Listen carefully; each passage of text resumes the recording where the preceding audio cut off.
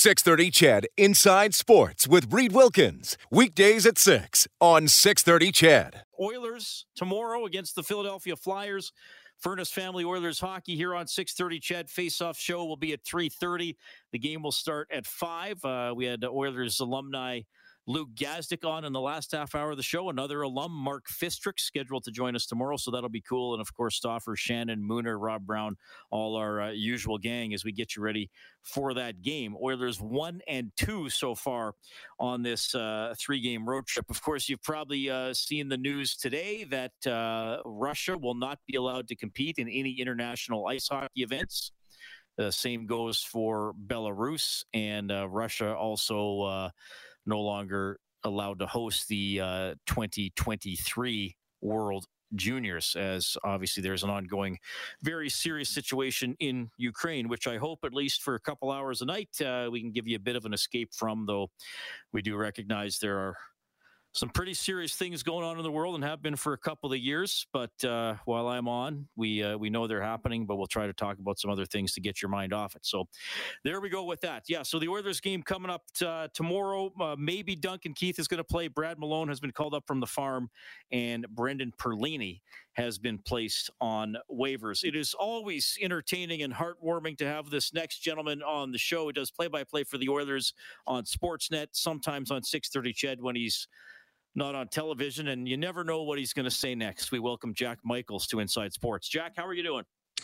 I'm good, Reed. Absolutely looking forward to the dawn of baseball season blending in with the end of the hockey season. But, oh, wait a minute.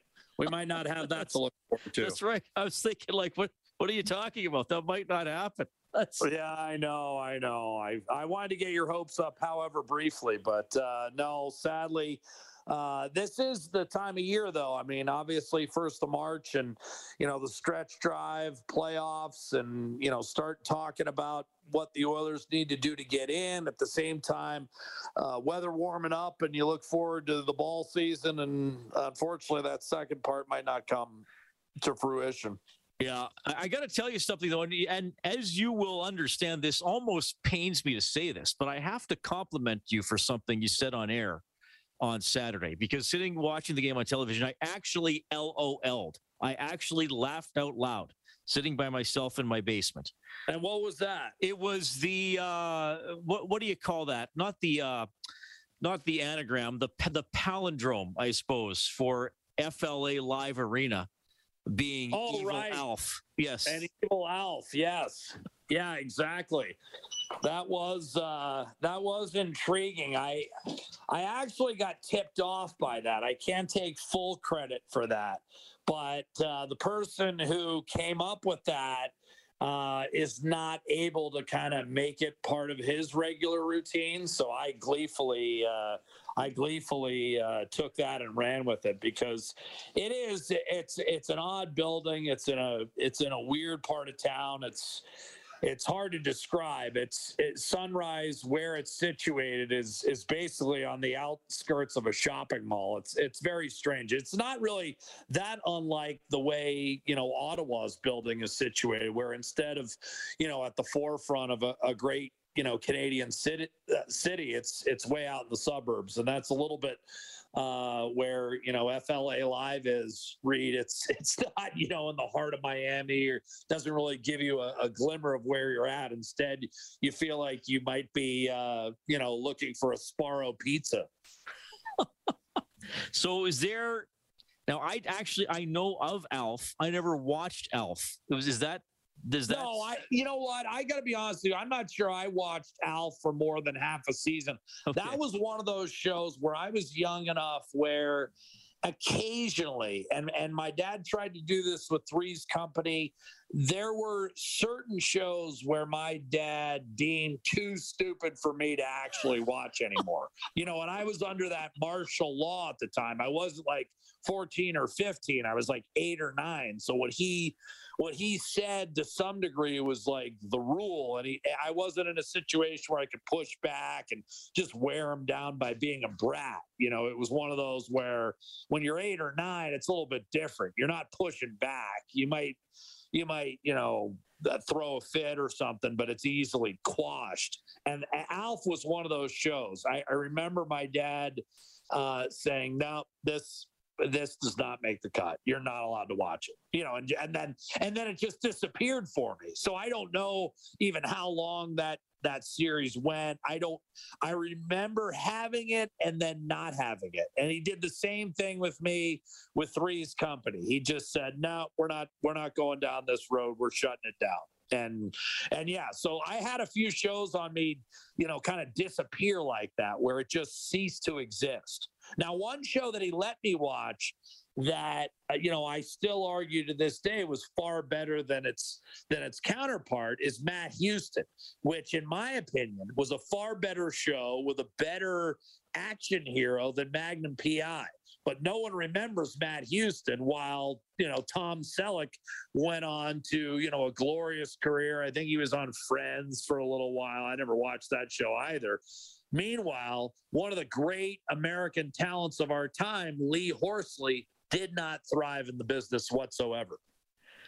I'm just looking up Matt Houston. I do not remember that show. Never I know, watched and it. it's a crime, Reed, because it was a better show by far than Magnum PI. It was. If you watch those two shows, I defy you to tell. I mean, there must have been marketing. I don't know. Maybe it was just better, having a show in Hawaii, I think, is where Magnum PI was filmed. Whereas Matt Houston was obviously in Houston.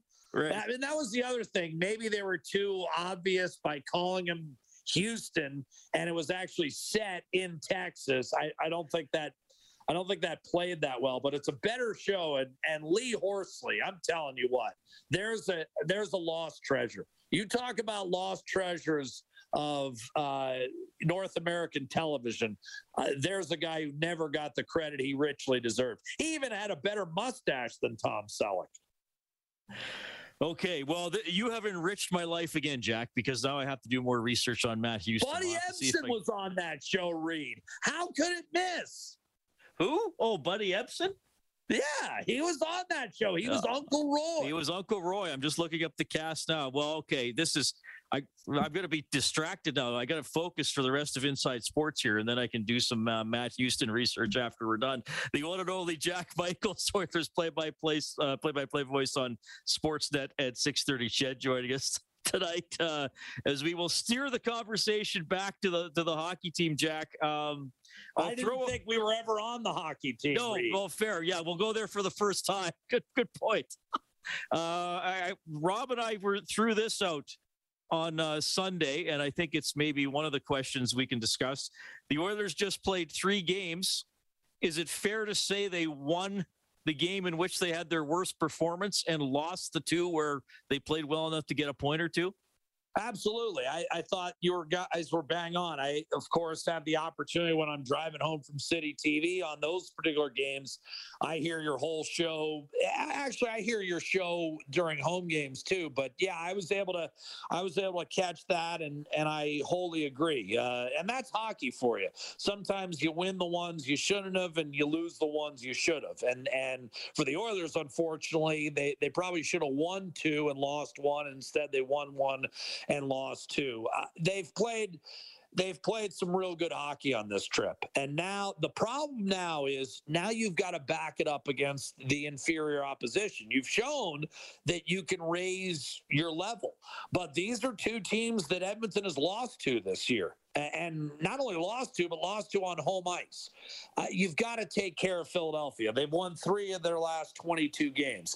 Chicago's dead in the water as far as playoff consideration. And, I understand the Oilers drew them on the second of a back-to-back and may have let it slip away. And Marc-Andre Fleury was sensational. I mean, that was a game where the Oilers, to be honest with you, got goalied a little bit. But you've got to take care of business. I mean, I don't care how well, Fleury may play or how well whoever else. I mean, you've got to find a way to get wins in those buildings. Edmonton has not always had the easiest of times finding a win in Philadelphia, at least in regular season play. They've got to win these two games. I mean, the Flyers are going nowhere, and neither are the Blackhawks. You look at the schedule, I believe of the last 29 games, 16 are against teams currently in a playoff position. I'm including the 2 against Dallas, which of course is going to kind of swap back and forth with Edmonton several times, I would think, over the next week or two. But these are the games you got to win. I mean, that means you've got 13 against non-playoff teams as we speak right now. The 3 this week are all against non-playoff opposition. You've got to go 3-0 this week. I mean, you're starting to run out of runway. And as much as we think that Edmonton is a playoff caliber team, you've still got to win enough games to deserve playoff consideration and to earn one of those 8 spots. That's something that ex-Oiler head coach Dave Tippett has always said, is the regular season, you earn the chance, you earn the right to be called a playoff team. Well, the Oilers have to start earning their right, and they've got to put their stamp on this season, and that means wins in all 3 games this week. Anything less than that, I think, will be considered a disappointment. All right. Well, Jack, it's never a disappointment to have you on the show. Again, you broaden my horizons. You teach me about pop culture, television, sometimes even sports. So enjoy the rest of your evening and have a great call tomorrow, my friend. I know that, Reed, and I don't mind at all, being one of the backbones of this program that enables you to get renewed year in, year out. I don't even need that much credit for it, but I'm fully willing and able to take it if you'd like to bestow it upon me. Okay. Thank you, Jack. Yes. He's so modest, isn't he? That's Jack Michaels. He'll be calling the game tomorrow on Sportsnet. We'll have Cam Moon doing the play-by-play here on the radio. That was Jack. Well, he does go places I don't expect. That's for sure.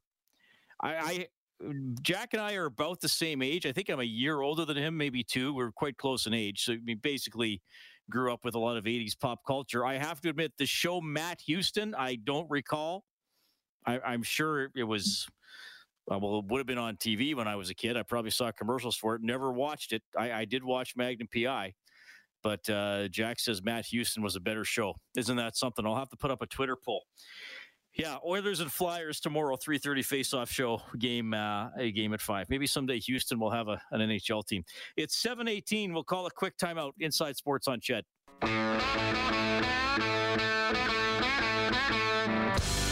Inside Sports with Reed Wilkins is brought to you by James H. Brown and Associates, Alberta Injury Lawyers. Go to jameshbrown.com.